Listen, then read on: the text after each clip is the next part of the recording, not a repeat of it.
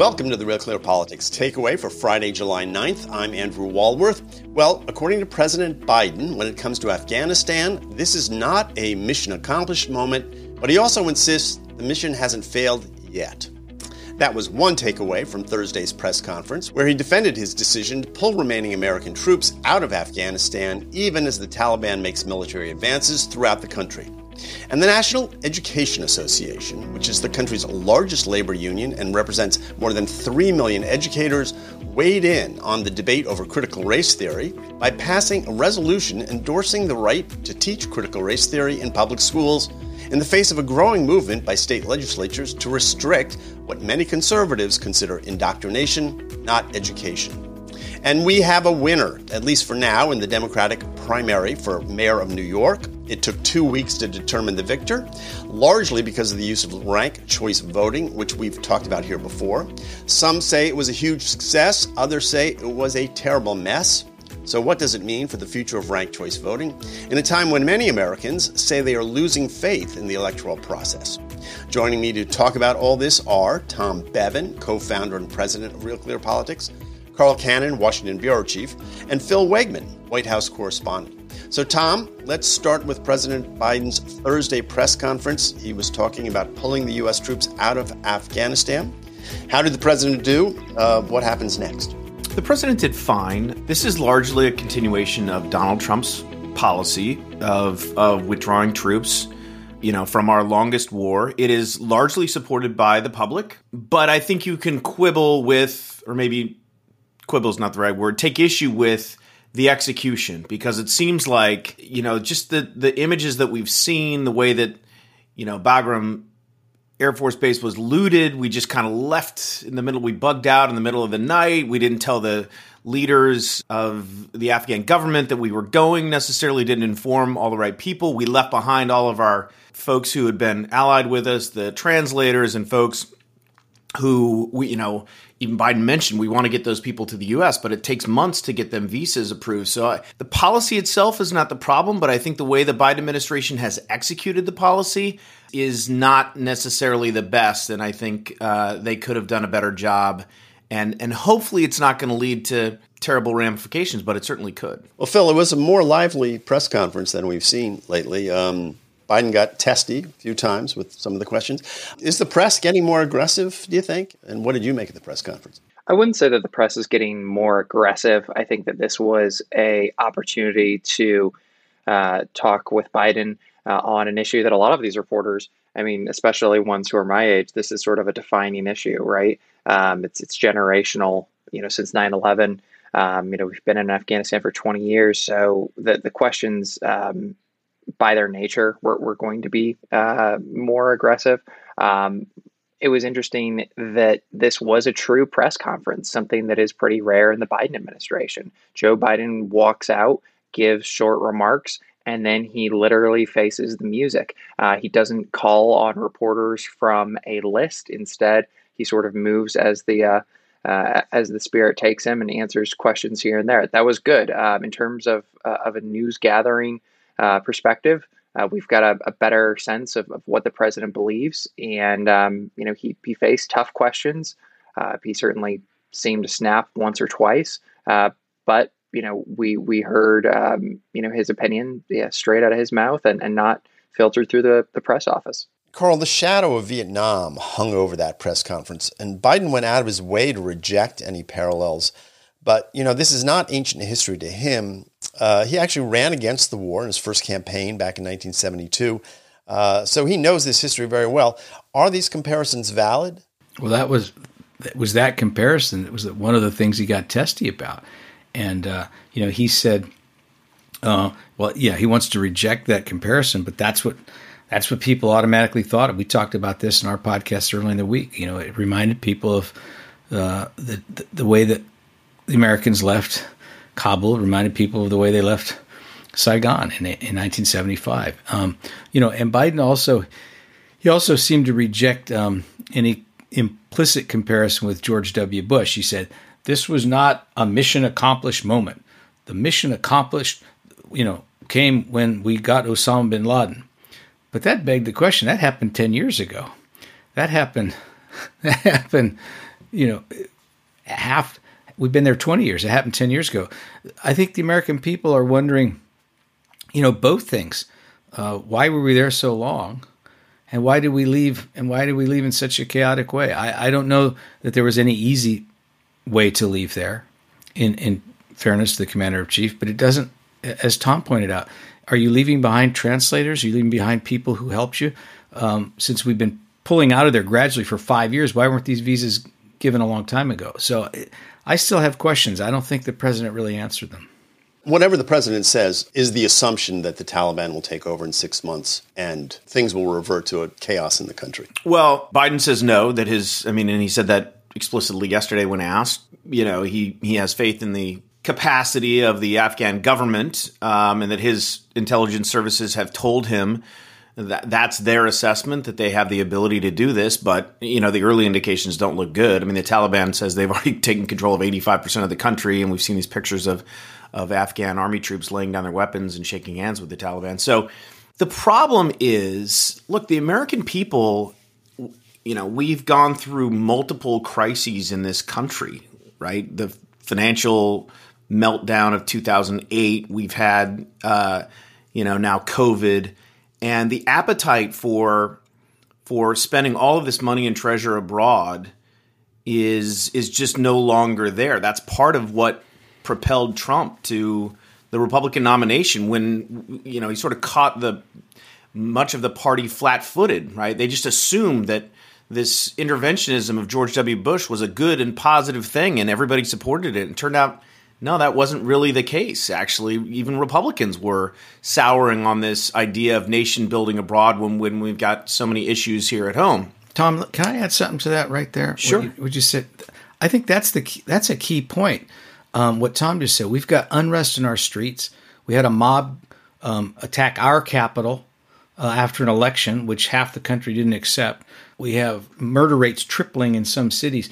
It's tempting to say Afghanistan is ungovernable, but if you lived in Afghanistan and you looked at the United States, you'd think, well, who are they to tell us how to behave? I think what's going on in our country now has actually undermined our moral authority for nation building, or at least it seems that it will seem that way to some America's critics and some of our friends. Yeah, more to the point, Carl, the appetite among the American public. George Bush's second inaugural, 9/11 was still fresh in our minds. There was this desire, hey, we need to do whatever we have to do to make sure this doesn't happen again. And if that means staying in Afghanistan for, 5 years or 10 years, the public was all for it, right? The public was even for, at least initially, I think, the move into Iraq, based on the judgment of that administration, which turned out to be flawed, that was going to make the U.S. safer. That appetite is no longer there. And so I think whether the Taliban takes over or not, I don't think Americans, they probably would say that's not a good thing, but it's one of those like, hey, it's their problem. It's no longer our problem. Now, where it gets tricky is, and this is where I have my doubts, right? The idea that the U.S. intelligence services, to the extent that it becomes a haven for terrorists again who want to do harm to us and start to attack our interests around the globe and including here at home, if we go through a replay and a repeat of that, of 9/11 or something along those lines, where we have terrorists come to our country and attack us, theoretically, we'd have intelligence services that could harden our defenses, prepare us for that, and we wouldn't have to spend, have a military footprint in Afghanistan just to prevent that scenario from happening. But I'm not so certain. And if something like that happens, people will look back and say, boy, maybe it was a mistake. Bill, what do you think? I think there's a distinction that we can draw between the foreign policy of Joe Biden versus Obama and Bush, and then versus Trump. He clearly in 2009 opposed Obama's surge in the country, which made yesterday's press conference a bit of a I told you so moment. The press secretary has pointed reporters back to his comments for some time. Joe Biden wanted to leave, and sort of the message yesterday was, how many more generations of young Americans can we send over there to make the ultimate sacrifice? That's a break with what Obama did. It's clearly a break with what Bush did. But what's interesting is that it's not necessarily that different than what Trump wanted to do. I think that Biden is reading the tea leaves and seeing that that the country, both Republicans and Democrats are more interested in as Tom said, what's happening here in our country than in nation building abroad. And Trump tried to pull the United States out of Afghanistan. I mean, there's reporting that he tried to pull off a last-ditch retreat in the last months of his administration that was ultimately foiled by the Pentagon just because it was so sloppy and last minute. But Biden was successful there. And I think that another way of saying that is Biden did what Trump wanted to do. Yeah, Biden finished the job. I'm not sure that's success. not necessarily success. And so there's no there's not Trump's planned ceasefire between the Taliban and the Afghan government just yet. But in terms of a political issue, I think this solidifies that at least at this moment, you've got both major parties who, it might have taken 2 decades, but both major parties seem to be of the mind that no, nation building doesn't work, and we can't pull people up to democracy because voters want the focus to be here, not over there. Well, we'll see what happens next, but I will say that it appears to me at least that the way we're withdrawing is not conducive to the kind of future we'd like to see in Afghanistan. There are about 25 terrorist groups at work in the region. This may embolden them. And I also should say that at least some people familiar with Afghanistan think that advances had been made in terms of women's rights, civil society, free press, stuff like that, and that all those advances are more likely to be reversed now. But let's move on. I want to talk about the NEA and critical race theory, which they defended in a resolution at their annual convention over the 4th of July weekend. And the statement read in part that they support the teaching of, and this is a mouthful, so bear with me, guys, the following concepts: empire, white supremacy, anti-blackness, anti-indigeneity, racism, patriarchy, cis-heteropatriarchy, capitalism, ableism, anthropocentrism, which has to do with animal rights, I think, and other forms of power and oppression at the intersections of our society, and that we oppose attempts to ban critical race theory and or the 1619 Project. Now, Carl, one of the defenses of CRT is that it is a narrow academic approach to interpreting history and culture, but this sounds pretty broad. It does sound like an advocacy of a unified left-wing agenda, if not outright indoctrination. Has the NEA created a bigger problem for itself by defining the issue in this way? Well, Andy, can I also add? I mean, one of the things they say is that it's not being taught. It's only confined to these law schools. It's not being taught at all. So why are they adopting a resolution in the first place? Well, I've been reading my favorite hometown paper, the Washington Post, and these other outlets that basically portray this fight over critical race theory as a Republican plot, an imagined threat, the new boogeyman. That it's all, none of it's happening. And the little that is happening is good. So now we have the National Education Association, the largest teacher union in the country. By the way, slipping that word capitalism in there as though it's a bad thing. That right? So we have this country based on the idea of freedom and free markets, and our teachers' unions, public employees paid by the government, are saying that they're going to start weaning the school children of this country off of capitalism and all these other isms. It's left wing. I don't know if it's left wing. It's really out there. I mean, it's not where the American people are. It's not where you've ever been before. It uses all this jargon that until just a few years ago, this was considered a kind of a crackpot fringe notion that the country, because we once had slavery, will always be racist, and everything that happens comes from that period of time.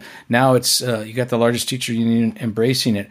I'm curious how this is going to play in the midterm elections next year. I'm curious about that too, which is why I'm trying to get a hold of the First Lady's office, because the first meeting that she takes after inauguration, she invites 2 people, Becky Pringle and Randy Weingartner, to the White House. Those are the heads of the two largest teachers' unions. She's a member of the teachers' union. In that meeting, Jill Biden promises to the teachers' unions that the president is going to help them transform the country. Biden owes a lot to teachers' unions, and he clearly has their back. But this is really interesting because this culture war issue is not something that the administration necessarily wants. Yes, they'll nominate people who believe in critical race theory, sure, but for the most part, the administration, they don't want this culture war.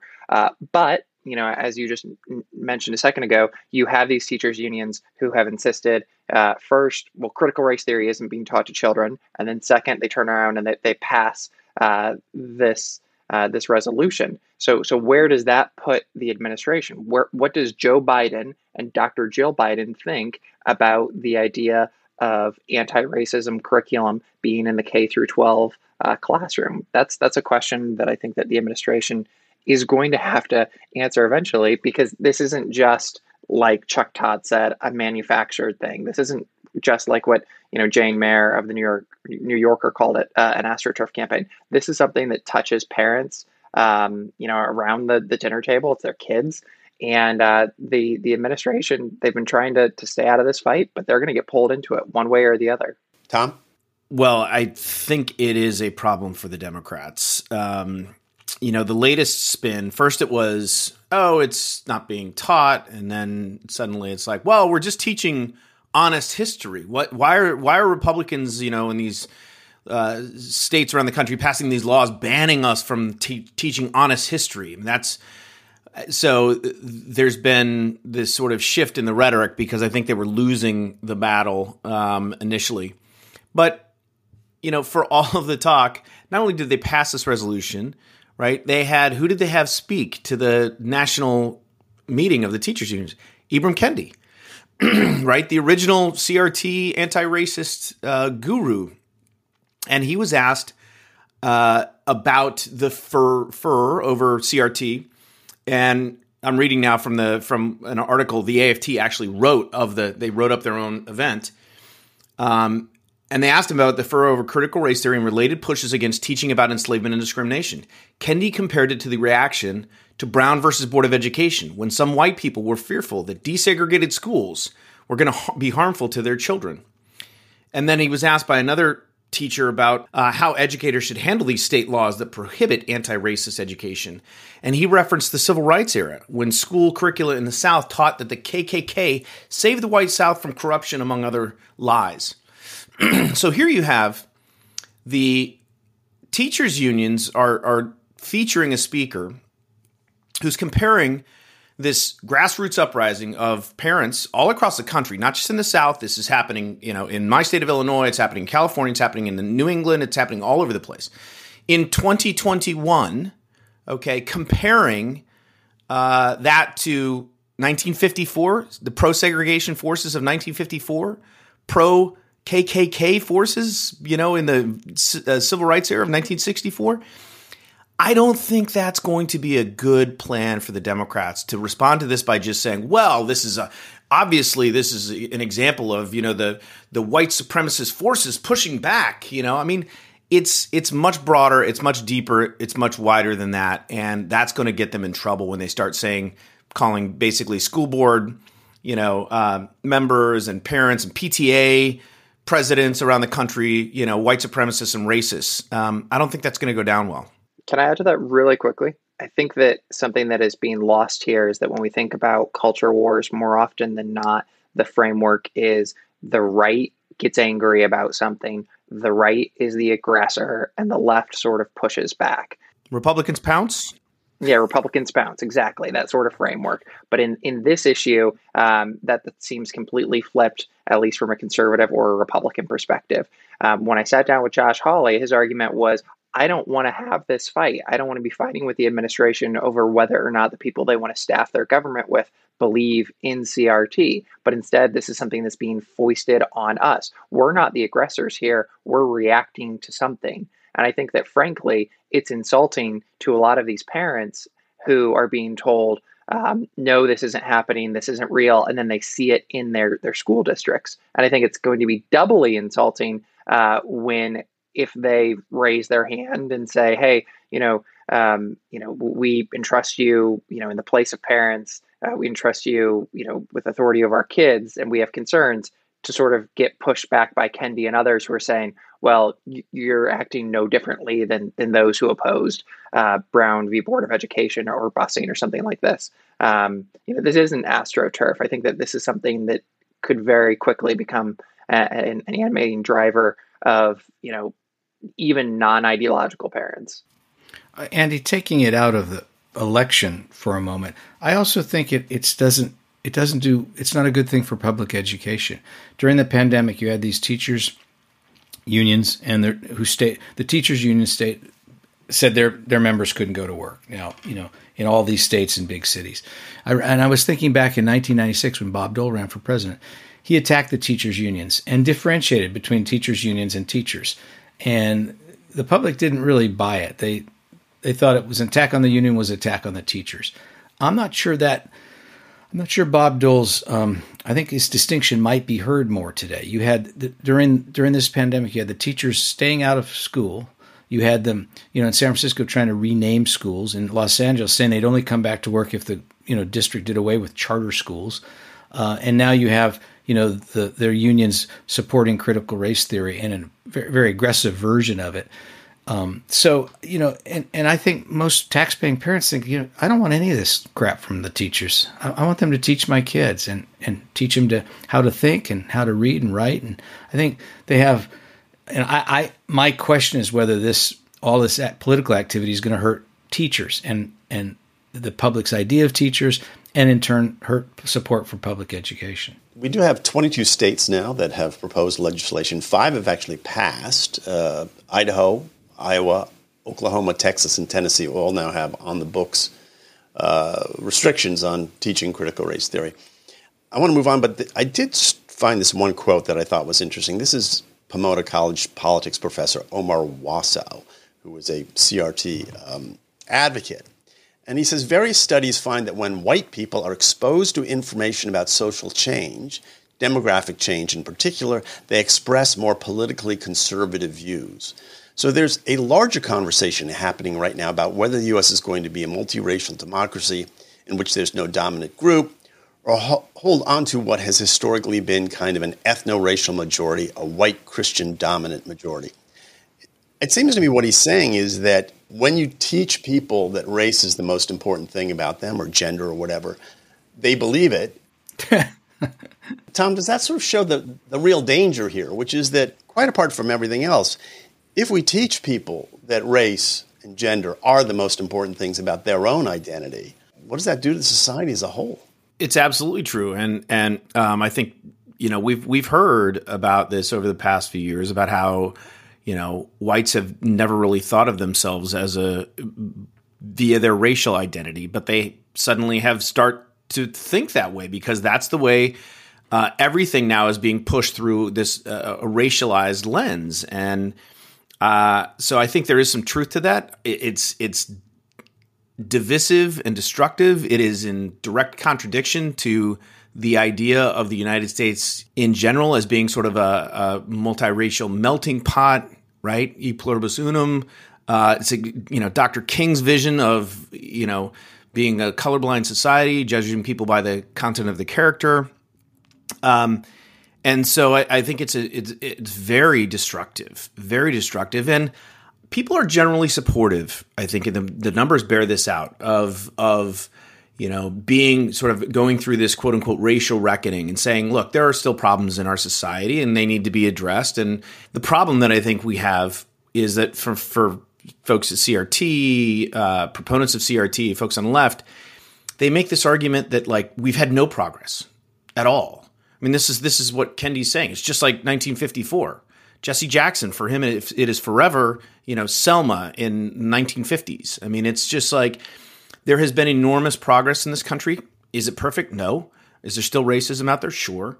But there's a difference between acknowledging that and supporting efforts at that and then turning around and saying, particularly, right, in schools, as Phil said, when you send your kids off and to these educators to to basically want them to learn to read and write and arithmetic, right? That's what we need when they are basically being, indoctrinated and told, and they're taking, hours and hours out of the day or, out of the week to be taught through this sort of racialized curriculum.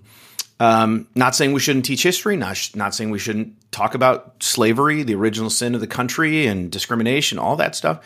But the way that the left has sort of pursued this, I think, has caused people, in particular white people, to be, I think about themselves in a different way and get defensive, and it's terribly destructive, I think, for the country. Well, I'm going to move on to New York now. Just we do have a winner. It's been 2 weeks. Eric Adams is the winner of the Democratic primary for mayor. He's Brooklyn's current borough president. He was a former NYPD captain. This was announced on Tuesday that he had won. He ran a campaign largely focused on crime. So, Carl, first, what does that tell us about crime as an issue? And secondly, they used ranked choice voting. It was the first time they used it in New York City. How did it go, and what are the lessons from that? Well, this was interesting. Let's talk about the crime thing first, because that's the simplest. We keep seeing these headlines, American voters concerned about crime, like that's a surprise. Well, they're concerned about crime because violent crime is increasing dramatically and significantly, and it's in a frightening degree in all these big cities. So the voters are responding accordingly. Eric Adams was the man for the moment. He joked early in the campaign that not only, that gun laws weren't the problem, but that he himself might pack a pistol if he was mayor. So he later backed off of that. But so he was, in many ways, the man for the moment. But could he get there through ranked choice voting? So this is the system where you rank who you want to be number one, but then also two, how you want to be number two. And, I think 3, 4, and 5 too. Yeah. And the point was, and then when it's like, and it's funny because we act like it's this esoteric concept, but really, if you live in a family unit of more than 3 people, you use ranked choice voting pretty much every day to decide what's for dinner. And, is that why we can never figure out what to eat at our house, Carl? It takes you 2 weeks to decide, like it did in New York. Unbelievable.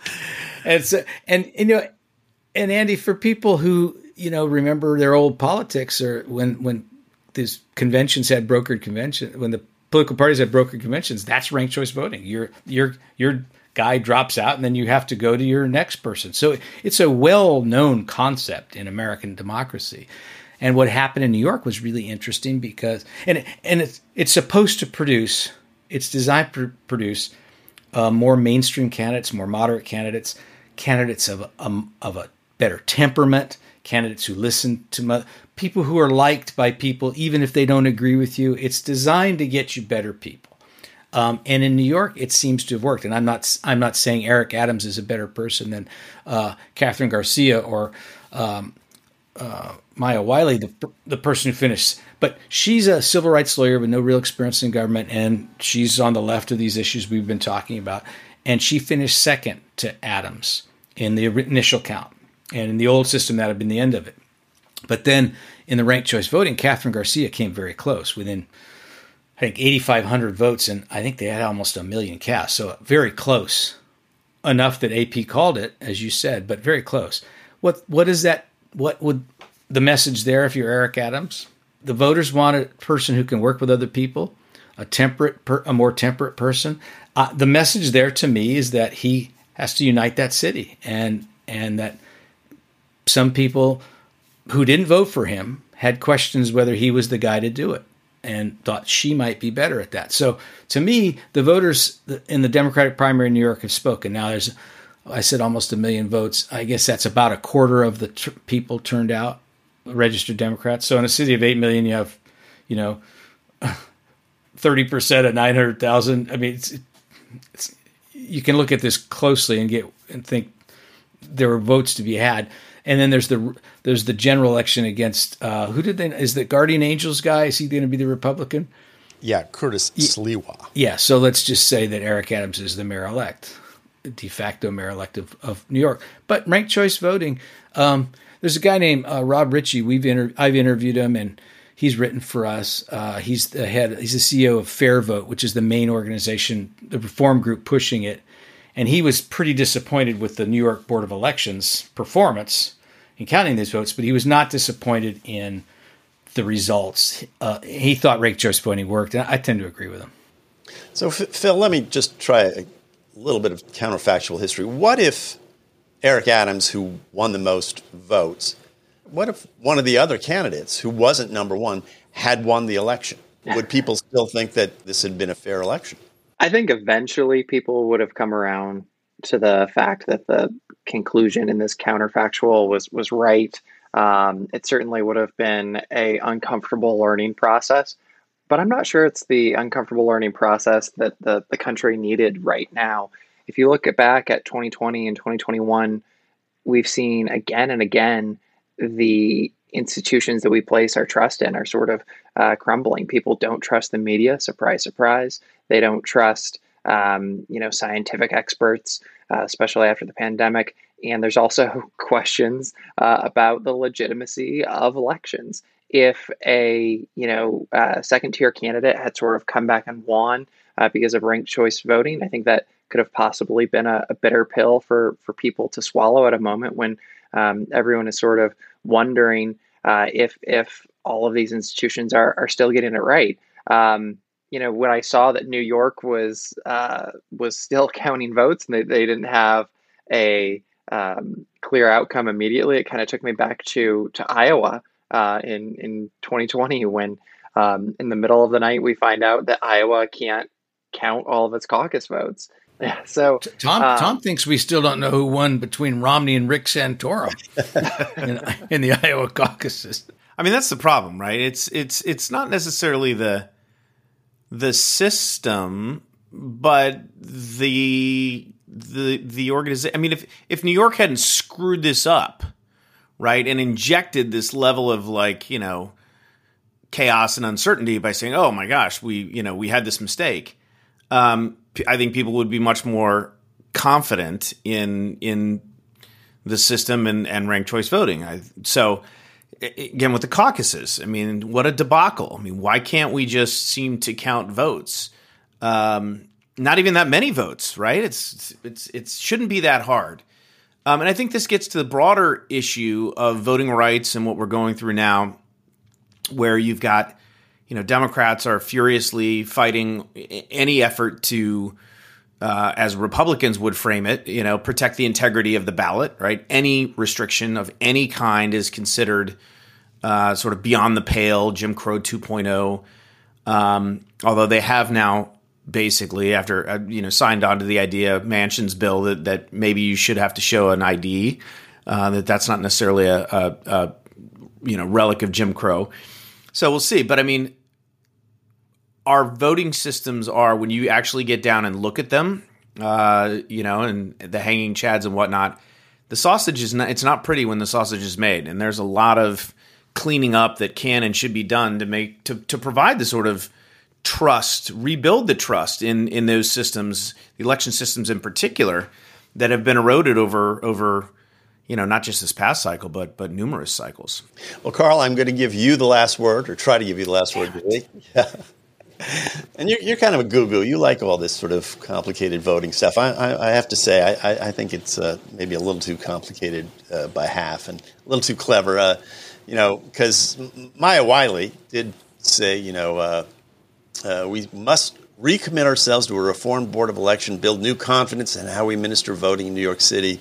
She's going to challenge this, is the point. And on the other hand, there was this exit poll, 83% of voters ranked at least two of the candidates, so they actually understood that you were supposed to put more than one name down. And 95% said they found the ballot simple to complete. 77% want to use ranked choice voting in the future elections. So it seems like there was some support for it. How do you come down? Or given this experience, are you still a goo-goo on this? Yeah, I think it's the future. Look, Maya Wiley's a civil rights lawyer. I'd be disappointed in her if she wasn't going to seek legal remedy. That's what she does. But look, and her complaint about the Elections Board of New York that de Blasio appointed these people to, it's a mess. And everybody, it's the one thing New York Democrats all agree on. So they have to fix that so they can count the votes properly. But look, Andy, when I many years ago when I was in my cowboy phase, I had a pickup truck, and instead of an American flag that would have bothered certain people at the New York Times, I had a bumper sticker on there that said, "Don't vote. It just encourages them." And when I went to work at National Journal, which is a good government magazine, and my wife said, I'm not sure that bumper sticker fits in with your new place of employment. And, I've grown. I'm not sure your pickup truck fit in the parking lot there. True. But anyway, look, Ambrose Bierce, I love him. H.L. Mencken, these great iconoclasts of journalism. But don't vote, it just encourages them is not the right ethos. The right ethos is to vote and then to have the politicians count the votes properly. And I think reforms designed to give us candidates who are less beholden to special interest and less representative of one wing on the spectrum, I'm in favor of all those reforms, and I think it's what can unify the country ultimately again. Well, we're going to leave it there. We're going to come back to ranked choice voting, discuss that again in the weeks ahead, I think.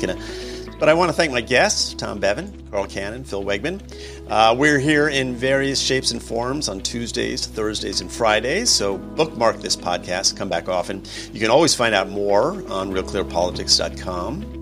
I urge you to visit Real Clear Politics, read at least one piece from a publication or writer with whom you disagree. You can go to realcleareducation.com and realcleardefense.com for more news on some of the stuff we were talking about today. So thank you for listening. This has been the Real Clear Politics Takeaway for Friday, July 9th. Until next time, for Real Clear Politics, I'm Andrew Walworth.